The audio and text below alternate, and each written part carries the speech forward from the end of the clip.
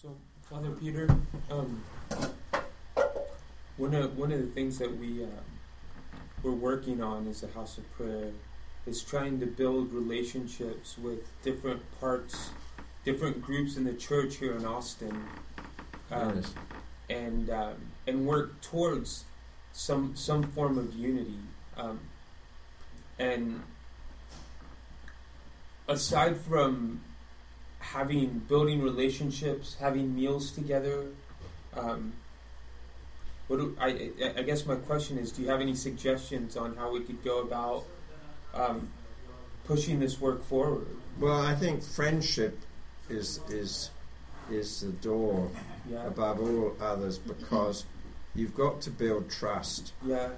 And it's no good trying to organize anything before there's a real trust. Yeah. And then I think trust, friendship, and discernment, because you will sense that some people are much more men of the Spirit, or women of Spirit than others. Mm-hmm. Let me ask real fast. When do you need to go to the airport? Do you know? I probably need to be there in about an hour. Okay, perfect. Yeah. My dad's going to come back and take you. Okay. Just want to make sure you didn't know you need to go with him now. Gotcha. So I think it's and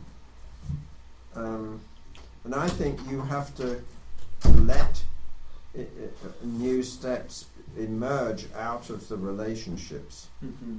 So it's not that you're always sort of coming up with schemes that you're inviting them to take part Absolutely. in. That tend not, you get some response, but it won't tend to work that way. You've got to build the relationships. Well, it's exhausting to constantly ask people to No, do right. something. Yeah, exactly. You've got to build the relationships and then sense the opportunities and what they're interested in, and come up with something jointly with them that they're equally enthusiastic about to you. Then something will move. And you can't necessarily tell who those people are in advance, because, it's going to be the relationships and the quality of the relationships that will show you that. I think that's what I would say. And it's no good coming up with plans in advance before you know that people about, it'd be better to try this sort of initiative or something. No, I don't think so. I think the friendships come first. Now, I think in this, you've also got to see, some of the people will have fears that you're out to use them. I mean, this is very common reaction. People like this, that there's some ulterior motive in your inviting them, and you've really got something that you're not telling them. You've got a hidden agenda. Have I told you why we brought you here?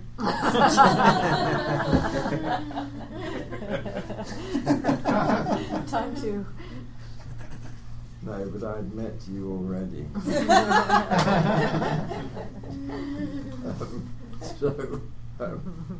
I think, because people will be suspicious of that, or they'll be suspecting there is. And when they discover that there isn't, they can begin to relax and sort of, and you'll find out who is happy to spend time with you, who shares certain visions, certain values and concerns, and who doesn't. And it's out of what's really shared that new ventures can arise. I think that's how I see it. I mean, and it's been said prophetically, the House of Prayer is also the House of Friends. And I think we'll really see that more and more. Right now it's kind of just, okay, I believe that, but it's the walking out of that where I think it gets a little clearer as, like you said, as relationships are really proven. I think another thing you can do when you meet people is really ask them, say, we want to pray for you, your congregation. Keep letting us know what are your major needs and the things on your hearts. And you see, this is a service that fits with House of Prayer, but it also is really honouring them and listening to them, and not trying to put your agenda onto them. That's good. And so I would recommend that. I mean, that couldn't even be an initial approach. Or initial approach is we'd like to get to know you and do meet sometime, but you know, we are wanting to pray for all churches in Austin, and you know, we need to, it's helpful for us to know what you're going through, what your needs are, your priorities, and so on, and if you let us know, we will pray for these things. Yeah. One of my desires is that we would someday have a file on every church and pastor in the city, not a file like a salesperson would have so that you can know how to ask them for things, but a file of how we can give, and so that when we meet a pastor, we can ask them, you know, how's this project going? Or so anyway, that's hopefully we'll get to that point at some point. Tell you a story in England. You know, it's quite common. It's different from the US here, but the priest's house usually next to the church, and people are used to going up to the ring on the priest's door. You don't have to make an appointment to see the pastor like you do here normally. And so there are a lot of beggars who ring the bell and ask for money and so on. And so I heard the story of, you know, there was a beggar who kept a little book with a note of how much he got at all the different places around the country, you see. And when he'd been around everywhere, he sold this book to another beggar. So we'll sell our files. That's whatever you think of, that's initiative. No, it's really fun. I was thought that is wow. You know. I mean, anyway, good. Now, do you have a library here? A small one. Small, yes. Not well organized. Okay. Well, you know, I got a sense about this. I don't think that it's necessarily supposed to be big, you know, library in a house of prayer. That's not the point. But I think it's very important what books you have there. And you really need sort of only the books you can recommend unreservedly. And I think this is important because there's a lot of stuff out there, particularly in the charismatic market, that is mixed and has good stuff in that you can learn from, but it also is mixed up with other stuff. And you know, I'm particularly aware of this having what some people call big picture ministry. You see, that there's a lot of people who've learned quite a lot within a narrower framework, and so things they write express sometimes the narrowness of their framework as well as what they've learned from the Lord. And I think for you here, especially one thing that strikes me here is there's something unusual, though I have no experience before of houses of prayer like this, so you know, this is an exciting dimension of my visit, to sort of see what's happening in a place like this.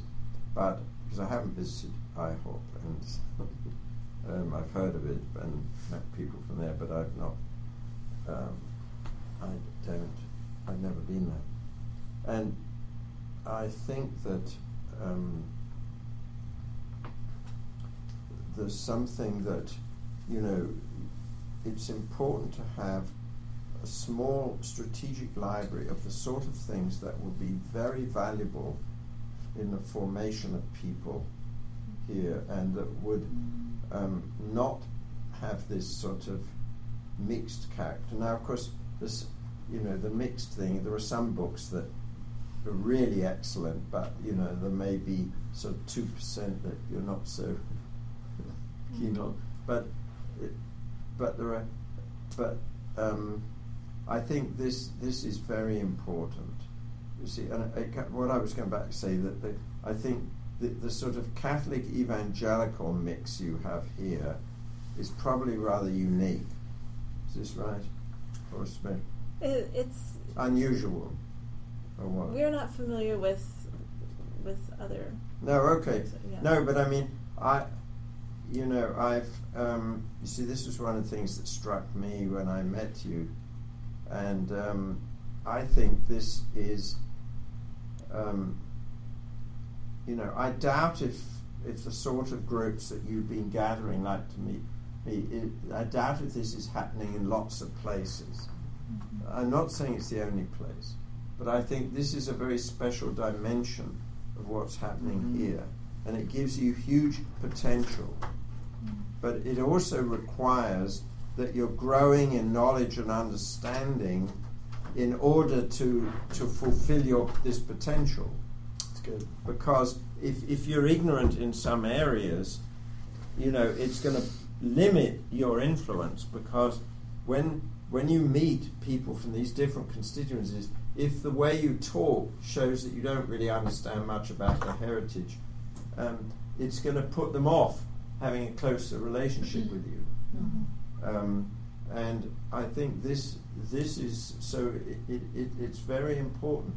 But now of course I know what a natural question might be, which is, can you recommend the book? But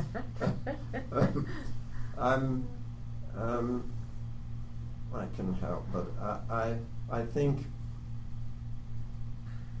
there can be different sorts of book. I think, just at one level I'm thinking, that David Duplessis' book, The Spirit Bade Me Go, this is very helpful in this way, because David Duplessis, was a Pentecostal who was led out to go to all the churches, including the Catholic. And he was a man of faith and obedience, and it's a very inspiring story, and it's very easy to read. It's not a demanding book at all. But that's the sort of thing that, and it's also telling people about a pioneer figure. I think this is important for people, honouring the pioneers, you see. And this also protects us against thinking that nobody's ever thought of the things I'm thinking of before, which is generally not true. Even where you are a pioneer. And so it helps to keep you humble. Good. That's good. That word reminds me of a very vivid dream I had, and there are two aspects of the dream. One was that I went. There was a house, and it was sort of set at Hope Chapel, which is our evangelical home, where Thomas and I met. And I believe you'll meet the pastor of Hope Chapel tomorrow, I think. It was sort of Hope Chapel, but not really, and they were building a new house. And I went into the house, this new house, and the pastor was showing me around. And the first place they went to was the guest room, which was a very nice room, but it was very tiny. So there was a bed in it, and people had to squeeze, there was hardly room between the wall and the door to get around. And they were talking about how proud they were of the guest room, and my thought was that, well, yes, it's a very lovely room, but it's very tiny. And then we went to the library, which was huge, and the library was filled, like you said, with mixed books. Some books that were very, very good, and some that were just awful. and I remember being concerned, thinking these books don't belong here.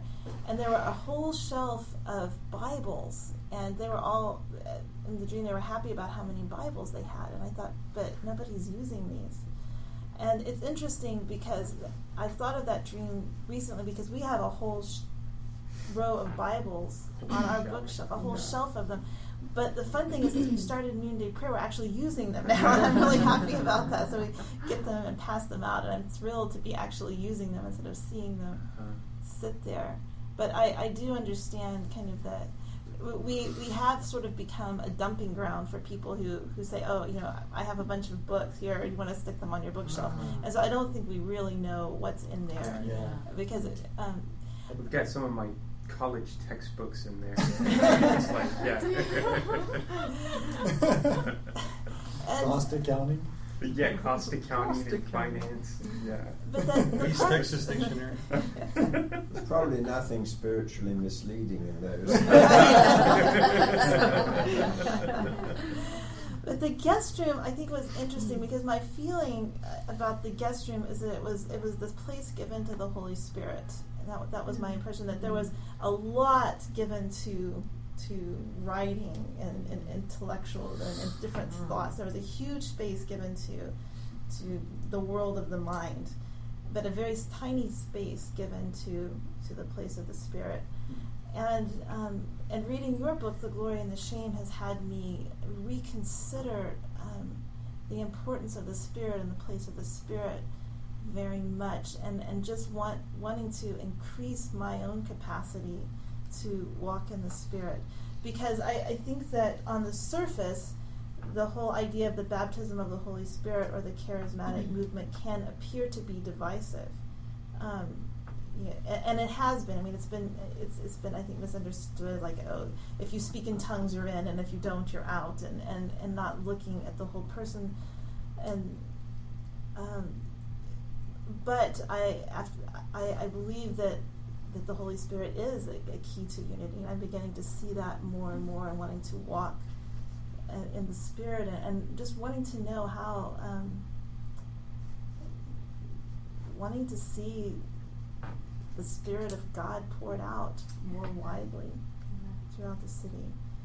And so just reading your book made me kind of sad in a sense, because I remember the early charism. I was a child, but I remember the renewal, the revival in the 1970s, the early 1970s. I remember going to church almost every night and falling asleep on the sides of the church, listening to people singing in tongues, and because there was so much excitement. And though I think that all of us there, everybody in the House of Prayer has had some experience of the baptism of the Holy Spirit. That sort of corporate experience, I think, is missing in our church. So I don't know if anybody has any thoughts about that. The word that comes to me about library is strategic. In your dream of the new House of Prayer building, that long dream, wasn't there something about a school or a library in that? Mm-hmm. It was really run down. You needed work. It was behind.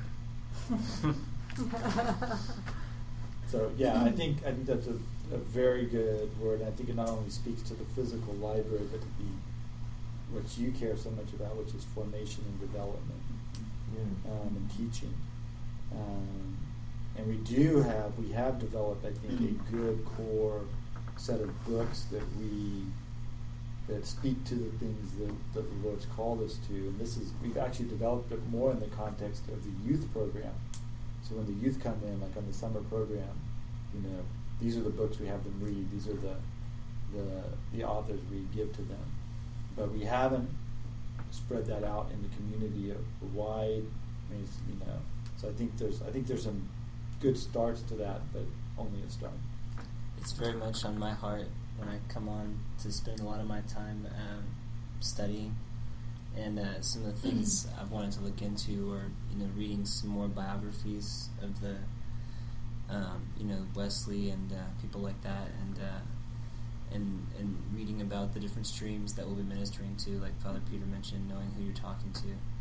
And so I very much want to devote blocks of time each day that I'm here to study. Just in relation to that, it was several years ago, I had a dream the night before I went to go meet with a certain senior pastor in the city. And the reason initially I had set up the appointment was to ask his church for financial support. And in the dream, I felt like the Lord told me, no, ask him for wisdom instead. And so when I met with him, that's what I did. I said, I just wanted to add, this is what I'm doing, this is where we are, where I feel like God's called me to, and I just wanted to ask you for wisdom. And one of the first things he said to me was, look into and begin to study systematic theology, which was an interesting response that I wasn't expecting. But he said, if you're relating to people in all different parts of the body of Christ, it's really helpful to understand systematic theology. The other thing he said is that in every group and in every denomination, there are people on the fringe that will hinder unity, and people that are going to be more open to it. So those are, and I actually just reread that recently in one of my journals. Those are the two things he said to me. This was in real life or a dream? Yes. Yes. That was There's a life. dream that led to the question, but that was real life. Oh, okay. So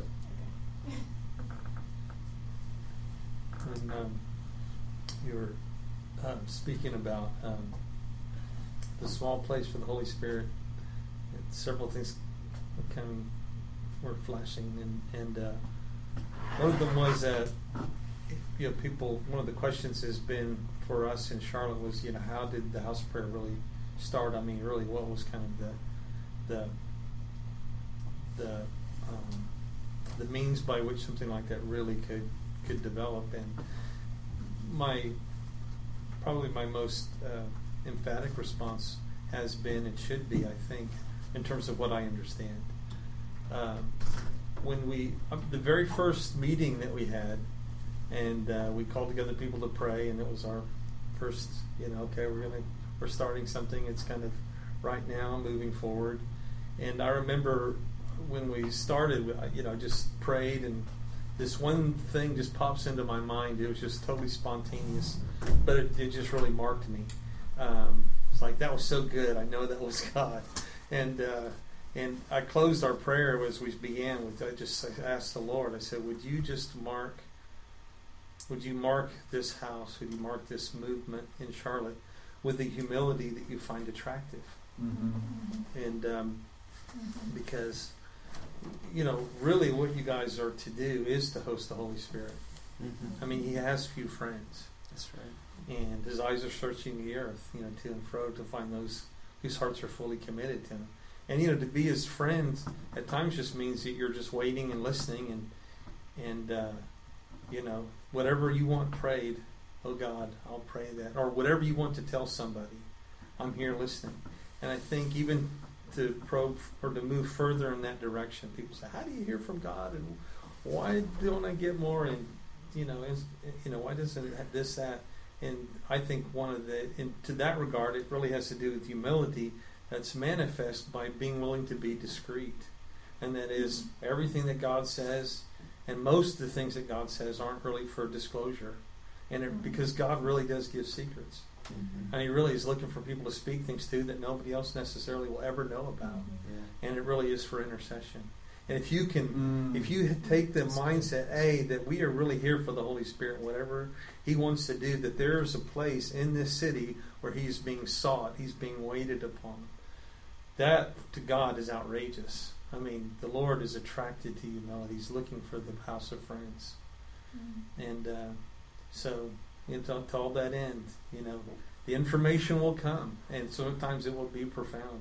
Sometimes it will really be dramatic, and sometimes it is for public disclosure, but mostly it's not. And that's how you get more, because he trusts you. He can trust you. It's not going to wreck your heart. It's not going to wreck the people around you. And just go low. Just go low. And know that the Lord, he gives grace to the humble. He won't oppose you.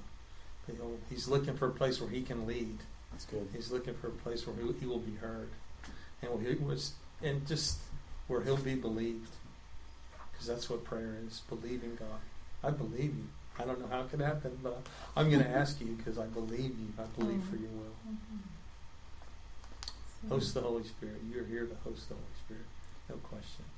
I just wanted to spring off of what he It's said. great. When we were in Herrenhead and first met Father Peter, we went to him the last day we were there. I don't know if you remember this, and asked him to pray for us. And we didn't know him very well, but my expectation, at least, having a little bit of experience with Catholic priests, was, you ask them to pray for you, and oftentimes you just get a blessing, which is a wonderful thing. I love it. But Father Peter gave us much more than that. He sat and he prayed with us and spoke into our lives. And one of the things that he said very clearly that really lodged deep in both Amy and I was, he just said, humility, humility, humility. Repeated it 3 times, and it was for us very important. And Amy keeps reminding me of that, which I appreciate. Tagging off of what Amy said, Father Peter, is there a particular book on baptism in the Holy Spirit that you might recommend? Because I bet that's going to happen more and more.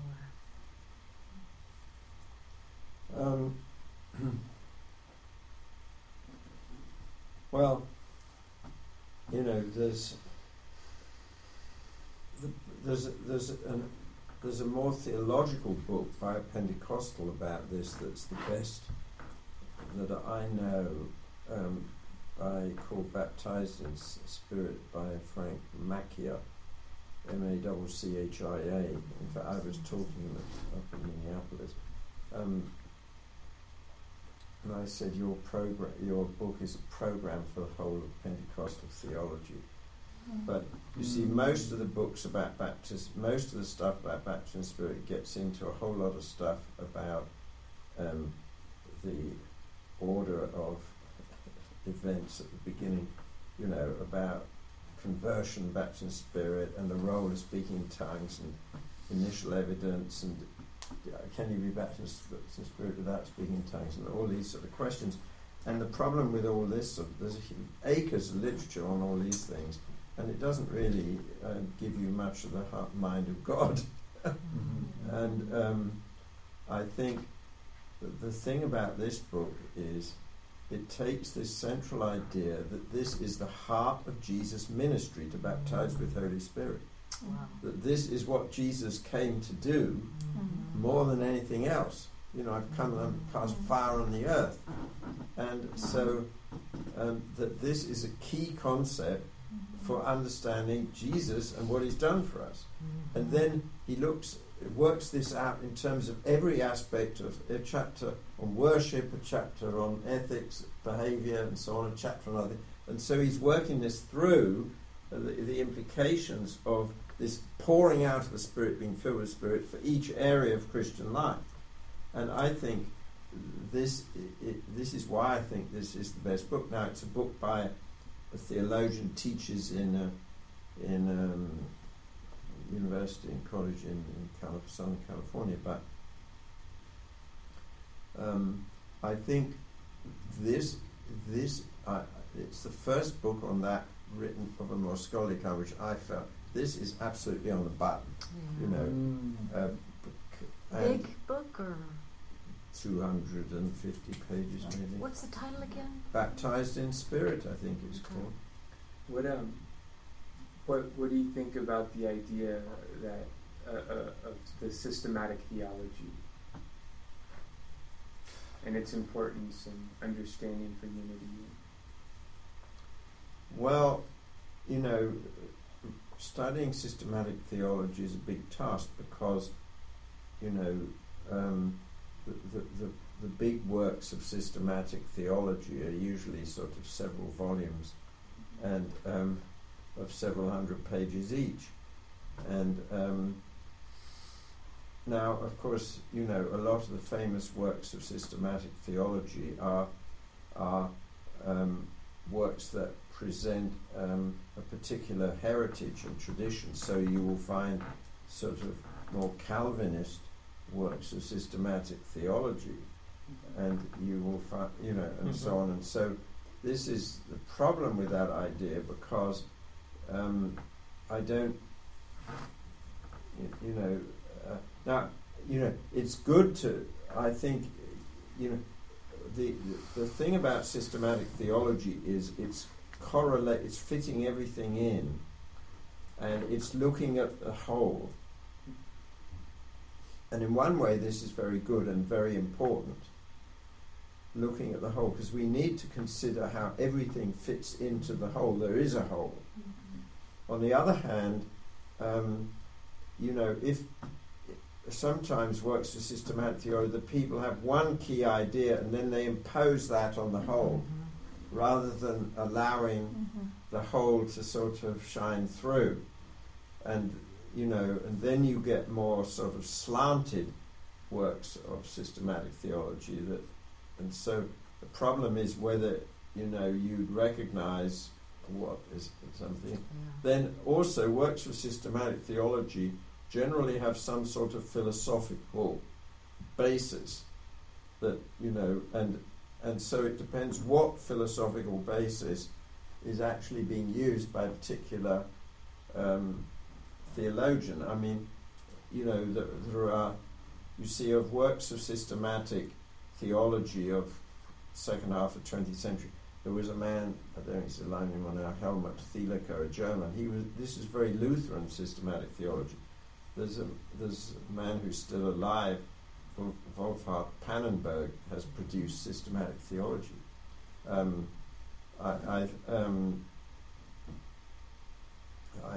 Catholics have tended not to produce so many systematic theologies, but I know one book actually, which is quite interesting, but by a man called Van Beek. But that's not so well known. And of course you've got Karl Barth, Church Dogmatics, you see, which is about, yes, exactly. I mean, this is more like 18 volumes or something. It has 4 parts, and each part has more than one volume, some several. Wow. You know, it has part. It has. But once you read it, you understand God. Part 4. He didn't even read it. Number 1. Martin didn't even read it. Part 4, number 1, volume 1. No, I mean, you can be very enriched by reading something like that. Karl Barth, especially where the person was really, you know, there's clearly this man knows the Lord, you know, and there's something, passion from God that's driving it forward. And I think that was true of Karl Barth. But nonetheless, it's a particular angle, starting point and approach. And so he was opposed to, you know, Karl Barth was very much all faith and minimal role for human reason. And a lot of other works, systematic theology, are very different from that. But this was Barth's whole thing, was it's all God, and it's almost as though man does almost nothing. Part of this is driven by a sense of the awesomeness of God, but you know, sometimes people push things to conclusions which are not accurate, and so yes, I mean it's good to, but you see, I think I'm not sure it's important for you. But you see, what I'd say is, for people who are studying theology, going to a college, doing a theology course, reading a whole systematic theology is very valuable, because it's also discipline. And one of the dangers today is that some of the people who go and do theology don't read any big systematic theology like this, and all they do is read sort of trendy books of a few hundred pages, many of which are of very little value, and nobody will be reading in 15 years' time. And they spend their time reading that sort of stuff. You see, now, but therefore, I think it's more important for people who really feel a call to study theology, and therefore should really give some time to it and do a course and so on, and then they should read some major works for systematic theology. But for somebody who's not called to real major theological study, I would say I think it's probably not so helpful, because it's not the greatest need, and you don't have the equipment to sort of discern probably sort of what are the strengths and what are the weaknesses of this particular author. Right. I feel that the heart of that recommendation was to understand the theology and the concerns of the different groups. And I think that's something that Father Peter understands very, very well. I'm sure it's taken a lifetime to come to that. And so I think that's the heart of the recommendation. And so it may be that you have recommendations for Felipe and gems from different traditions that would maybe sum up the story. No, I think the thing that's most helpful for Felipe, I think that's exactly right, Amy. I think the thing that's most helpful for Felipe is that is selected books that are really, that are deep and profound and well researched and sort of historically rooted that, and biblically rooted that, but selected things, and maybe from different traditions. Yeah. But I think that's much more helpful for you. Do you think you could help me put together that list? Probably. I'm always being asked for, in fact, one of the problems I find is some of the people have asked me about certain things. I say, well, that book doesn't exist yet. We want that list too.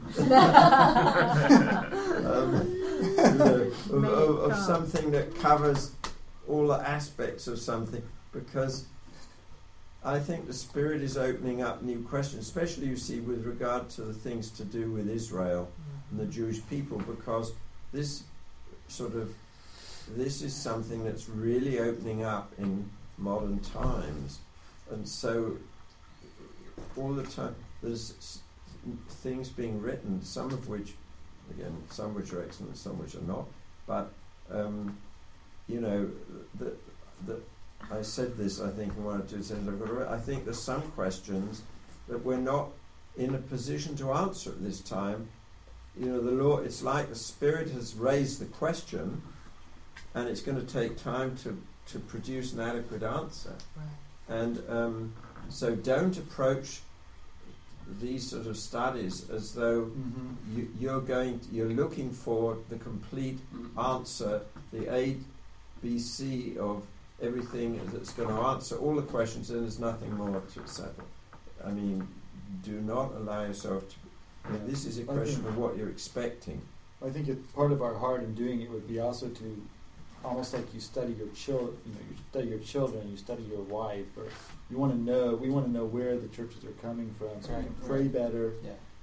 So I think that would be our heart. I also I just feel strongly, Michael, to come back to what you said, and say that you have a gift given by God for input and synthesis.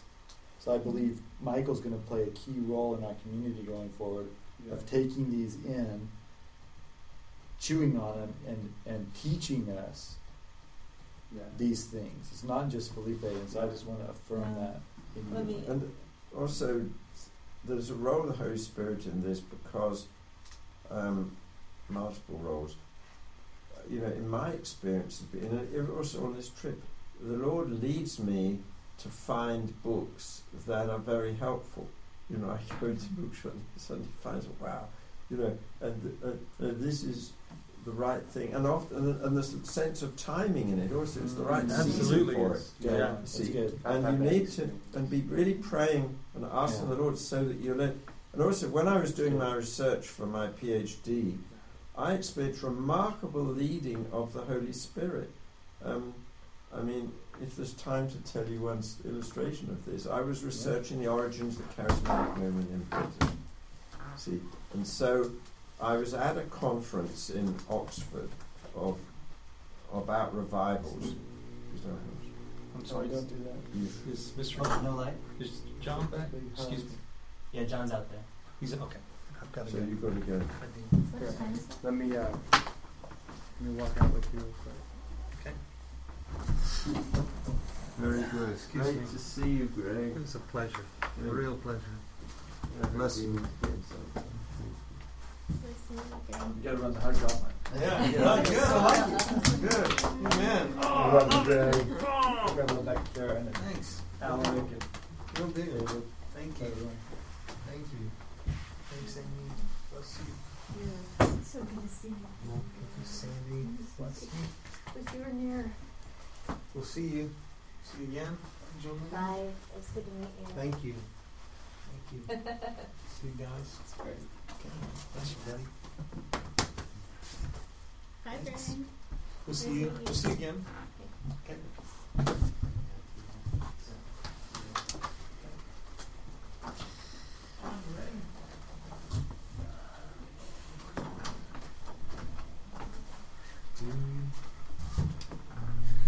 Well, so I want to hear the story about the book. Yeah. Yeah, I see. I was at a conference in Oxford on revivals, and I was praying about meeting anybody significant for my research at this conference, and I was told before going there about a man who'd been involved in the early days of renewal in London, and a retired Anglican priest, and so he was there, and he turned out to contribute some things, but not to be a key person. But I prayed during the conference, Lord, if it's valuable, I also needed somewhere to stay a night between Oxford and Northampton after this. And Nice. And I prayed, Lord, if it's right, and helpful, that this man would invite me to stay at his place for the night because he was on the way. I also had friends further on that I could have gone to if he hadn't invited. But so, anyway, then he did, when he said goodbye, he did invite me. And so I knew I should go. But I didn't know at that point how useful he himself would be. I thought it was primarily to meet him. But when he's leaving, he says, well, when you arrive, he said, in fact, we'll be in the middle of a prayer meeting, if that's all right. We have a prayer meeting on Friday night, and he said, you just come in and take part, and then stay the night after, and we can talk. So anyway, I went there, and it was quite a small prayer meeting in an old cottage in English village, one of these thatched roof sort of places, very picturesque. And we're only about 7 people at the prayer meeting. And he introduced me to all the others, and one of them was another Anglican priest who he told me something. He said some things, and I realized quickly this man was a key person. And he'd run a healing mission in London for many years, and it was there was an outbreak of speaking in tongues among their intercessors in the middle of the 50s. And he was led, and he began to write about things, and I got copies of his newsletter. So in the end of my telling the story of the beginnings in England, this man had a whole chapter of what happened. Now, I'd never even heard of him before I went to this meeting. I thought I was going to primarily spend time with the guy who'd invited me.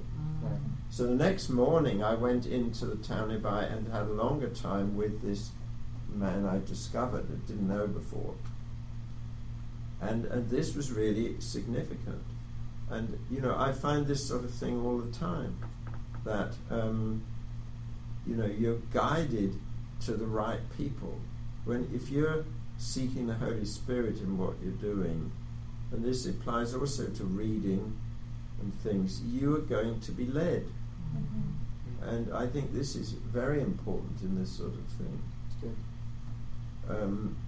Because the Spirit is in all the details. So, I think what this word about Michael, I think that this is right, that with your gift you will play a role. Other people may discover more things, but you will play a role of how they fit together. Does that mean? I think that's really true, and I think that one of the building blocks that the Lord has put in your life, maybe for this season, is your study of philosophy. See, Felipe will probably discover more, and this is necessary also. But so good. Good.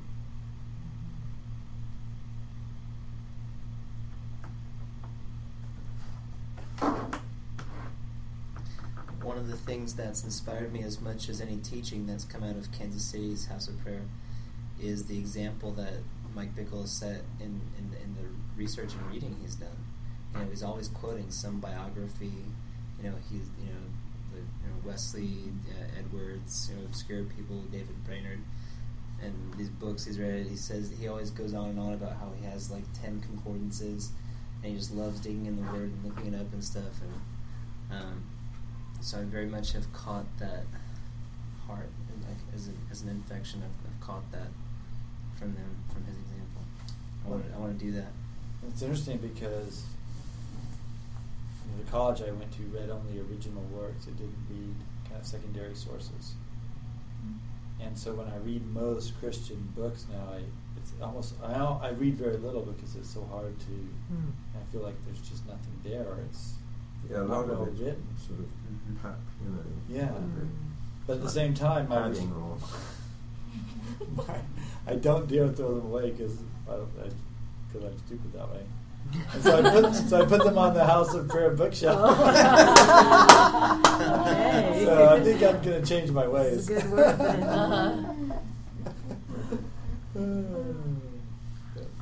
We're going to clean house. I particularly will, I think, begin to pray more when we met at John and Ann's, something that Father Peter said about discerning what the Holy Spirit is saying to the church vis-a-vis other spirits that are distracting in a way, because there are plenty of spirits around. So that takes some real discernment. I've already begun to pray for the gifts of discernment that God wants to give here. I think with this question of primary sources, this is very important because read the books by people who've worked on original sources. And, I've much involved with Messianic Jews, and this is a desperate area for sort of, there's a lot of poor books about Messianic Jews and things like this, and especially the history. See, and so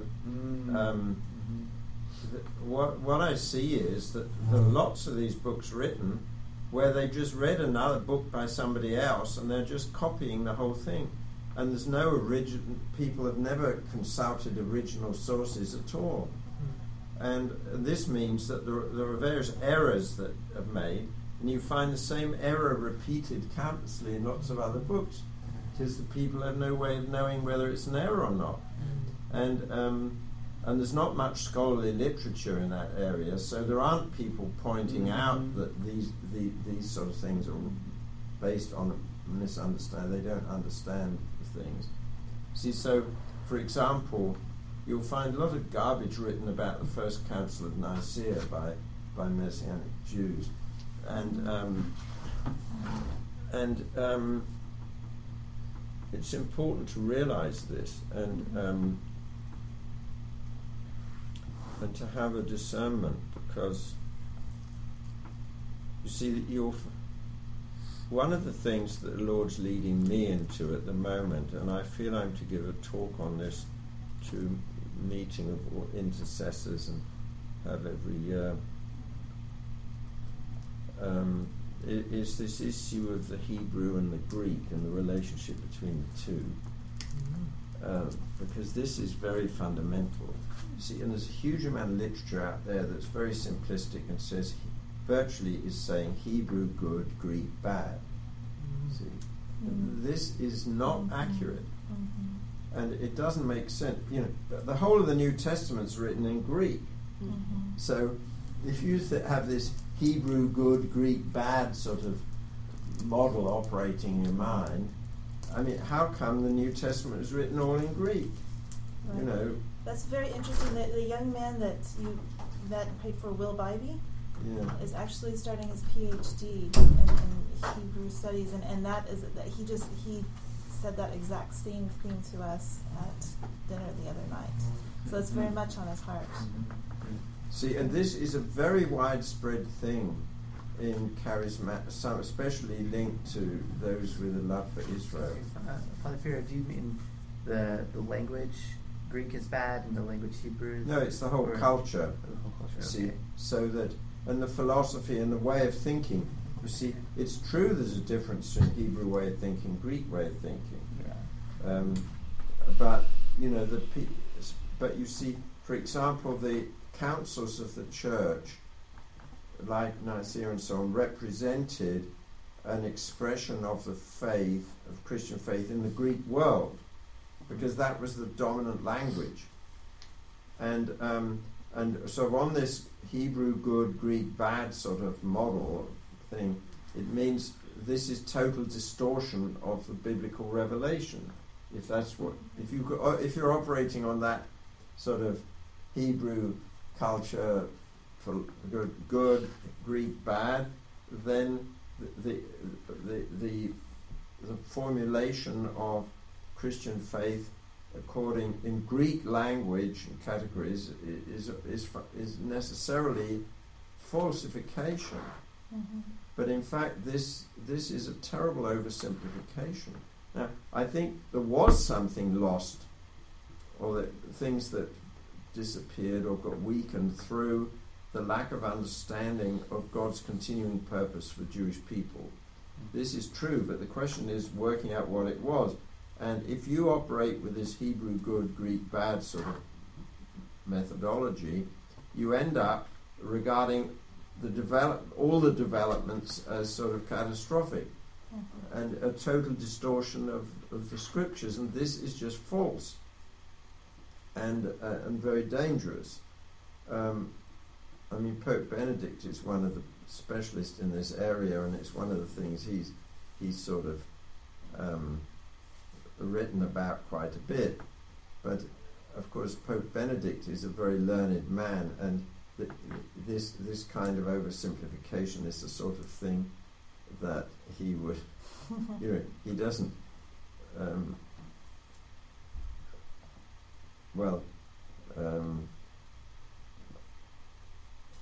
I think he wouldn't often meet the sort of people who would express it in his crudest form, put it that way. But I think, I come across this all the time, and even among people who are very receptive, to all the Lord's work, they read something, or they pick something up and that's expressing this sort of mentality, and then they buy into it without realizing how problematic it is. And you see also in the time of Jesus there were Greek-speaking Jews and Hebrew-speaking Jews in Israel, in Jerusalem and so on. And you get in Acts 5, you get this quarrel that's broken out between the Greek speakers and the Hebrew speakers. And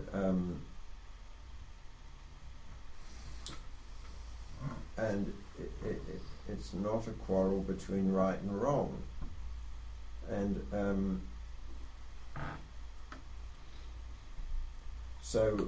but it affects how you treat a lot of issues. So, I think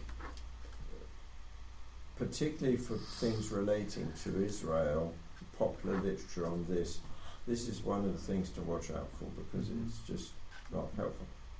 It's true that Revelation is shaped and formed first in the Hebrew culture, and this is particularly, you see, the question with the Greek culture is what happened when there was this interaction with the Hebrew, and particularly in the Christian world, although the interaction began in Judaism before Jesus came. But the question is what happened, and Pope Benedict, position he takes really is that the interaction of the Hebrew and the Greek produced a new synthesis that was a richness from this coming together of these two heritage, and it wasn't simply the Hebrew being sucked into and absorbed and virtually taken over by an alien philosophy which is false. So and so Pope Benedict saying that what emerged from in the first century of the Christian Church was something genuinely new. It wasn't just a repetition of earlier Greek thinking, though it was influenced by it, but it was also changed by this encounter. And so, anyway, that's just this is a major example of something that, it's not that you have to be equipped to understand all what was the interaction, but to be on guard against simplistic things that are unhelpful, that are very widespread out there, especially in charismatic market. It strikes me that, kind of stepping back a bit, this whole discussion has to do with the importance of truth. I think in terms of the Spirit of God as the Spirit of truth, knowing the truth brings us closer to unity. And there are lots of ways in which we have believed things that have been passed down. And so truth has a huge role to play in terms of repentance. As George Miley correctly points out. Right. So, I mean, that's one thing. We have to face the truth of the sins and the sins of our traditions. But then there's just the simple historical truths as well. One of the things that was huge in my conversion process to Catholicism was reading the Church Fathers, and I went through this grief, this personal grief, and this sadness that I had been taught so many things that were just false, and one of them particular was that the whole hierarchy of church structure was something evil imposed upon something that was originally pure, and all that the church was originally all house churches with no structure or no hierarchy. And I had been told that all of my life, but I never looked into it myself. And I don't think the pastors who told me that had ever looked into it. And so when I began to read the Church Fathers, I was really struck with the sorrow that I had believed something that was really not true. And it was very easy to demonstrate that it wasn't true. And so I'm wondering, why do we keep saying that this is the truth when it wasn't? And it's very easy to show that it's not. And so, that was confusing to me. Yes, but you see, this is a very interesting point. But of course, you see, in a way, the Hebrew concept of truth is different from the Greek concept of truth, and this is an illustration of how there is an interaction of the two. And so you see that the Hebrew thing was much more action-oriented and goal-oriented, and so in the Hebrew thinking, what is true is what is directed towards the right goal. And it's also to do with right, it's more closely related to right action. So it's interesting that, we have the Greek word orthodoxy for expressing sort of true, authentic doctrine. Now, orthodoxy actually means right worship or right praise. The word, that's the meaning of the word. And but this also actually gives the lie to this thing that the Greek idea was only a totally theoretical concept. But so yes, the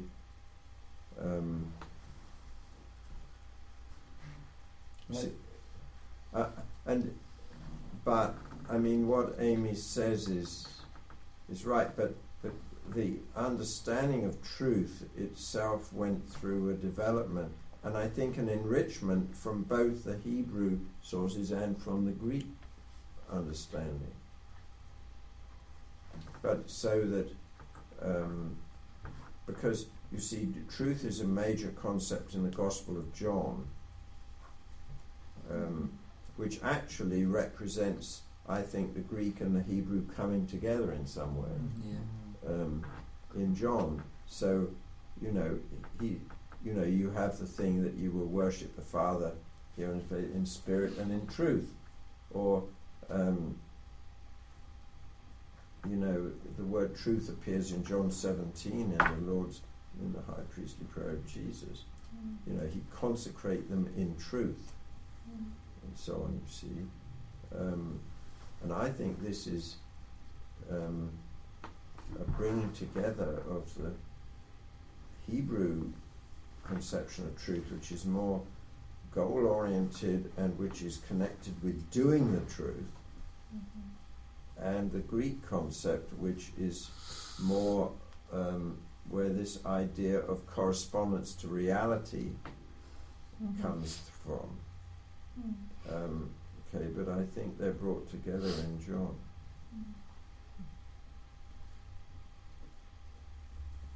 So, but be wise as serpents, and or whatever. What is it? And innocent as doves. Or what's the right saying? Shrewd as serpents. Sorry. Shrewd. Yeah, that's it. The way we interpret that is retreat to the prayer room often. And lose yourself in God. Yeah, but I mean, I think, but this, you know, believe in the Spirit's guiding in all these things as well. That's one of the basic bottom line things I'm saying. Because often I think people don't. People are seeking the Lord's leading about big projects and the Spirit guiding this and blessing that and bringing forth the fruit. And then you're going and buying lots of books and nobody's ever praying about what you're buying. Yeah, that's a good point, actually. Yeah. Very good point. Really good. And Very good point. How are we on time? 5:45, so we should probably wrap up. yes, Thank you, Father Peter, for well, it's meeting with us. it's a pleasure, joy, and a blessing. So, as a staff, would you just pray for us and whatever's on your heart and however the Spirit leads? Just pray for us. Yes, certainly. I'd be happy to do it. Maybe you should all gather together in a circle together, sort of, you know, to express your togetherness physically. This is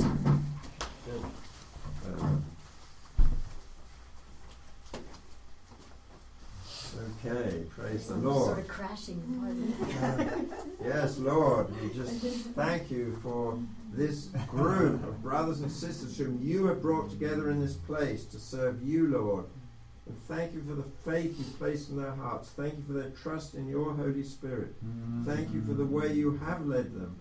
And we thank you for the way you will lead them, Lord. And I just pray great blessing on them, Lord, the strength and the power of the Spirit, but also humility and gentleness, Thank Lord. you, yes. That, Lord, that's both bold and yet not aggressive.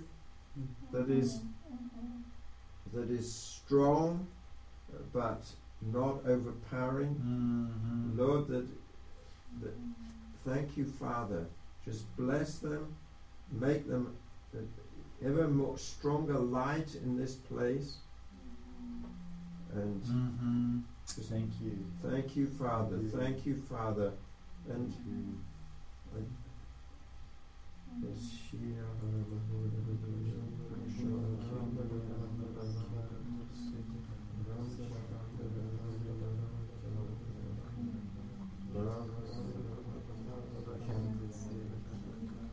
do not be discouraged by any apparent setbacks.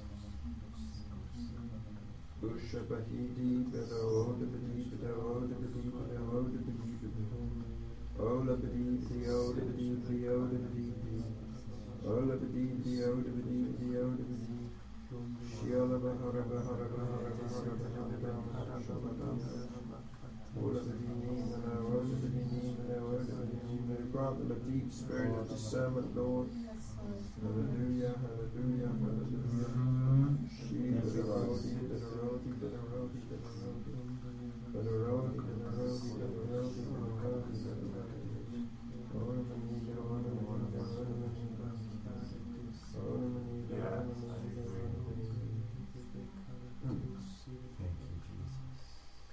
Your unity is essential part of your strength. Guard this unity. Guard this unity. Thank you, Lord.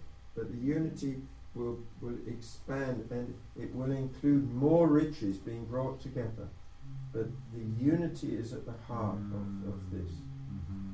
Not just a prayer for unity, but an example of unity.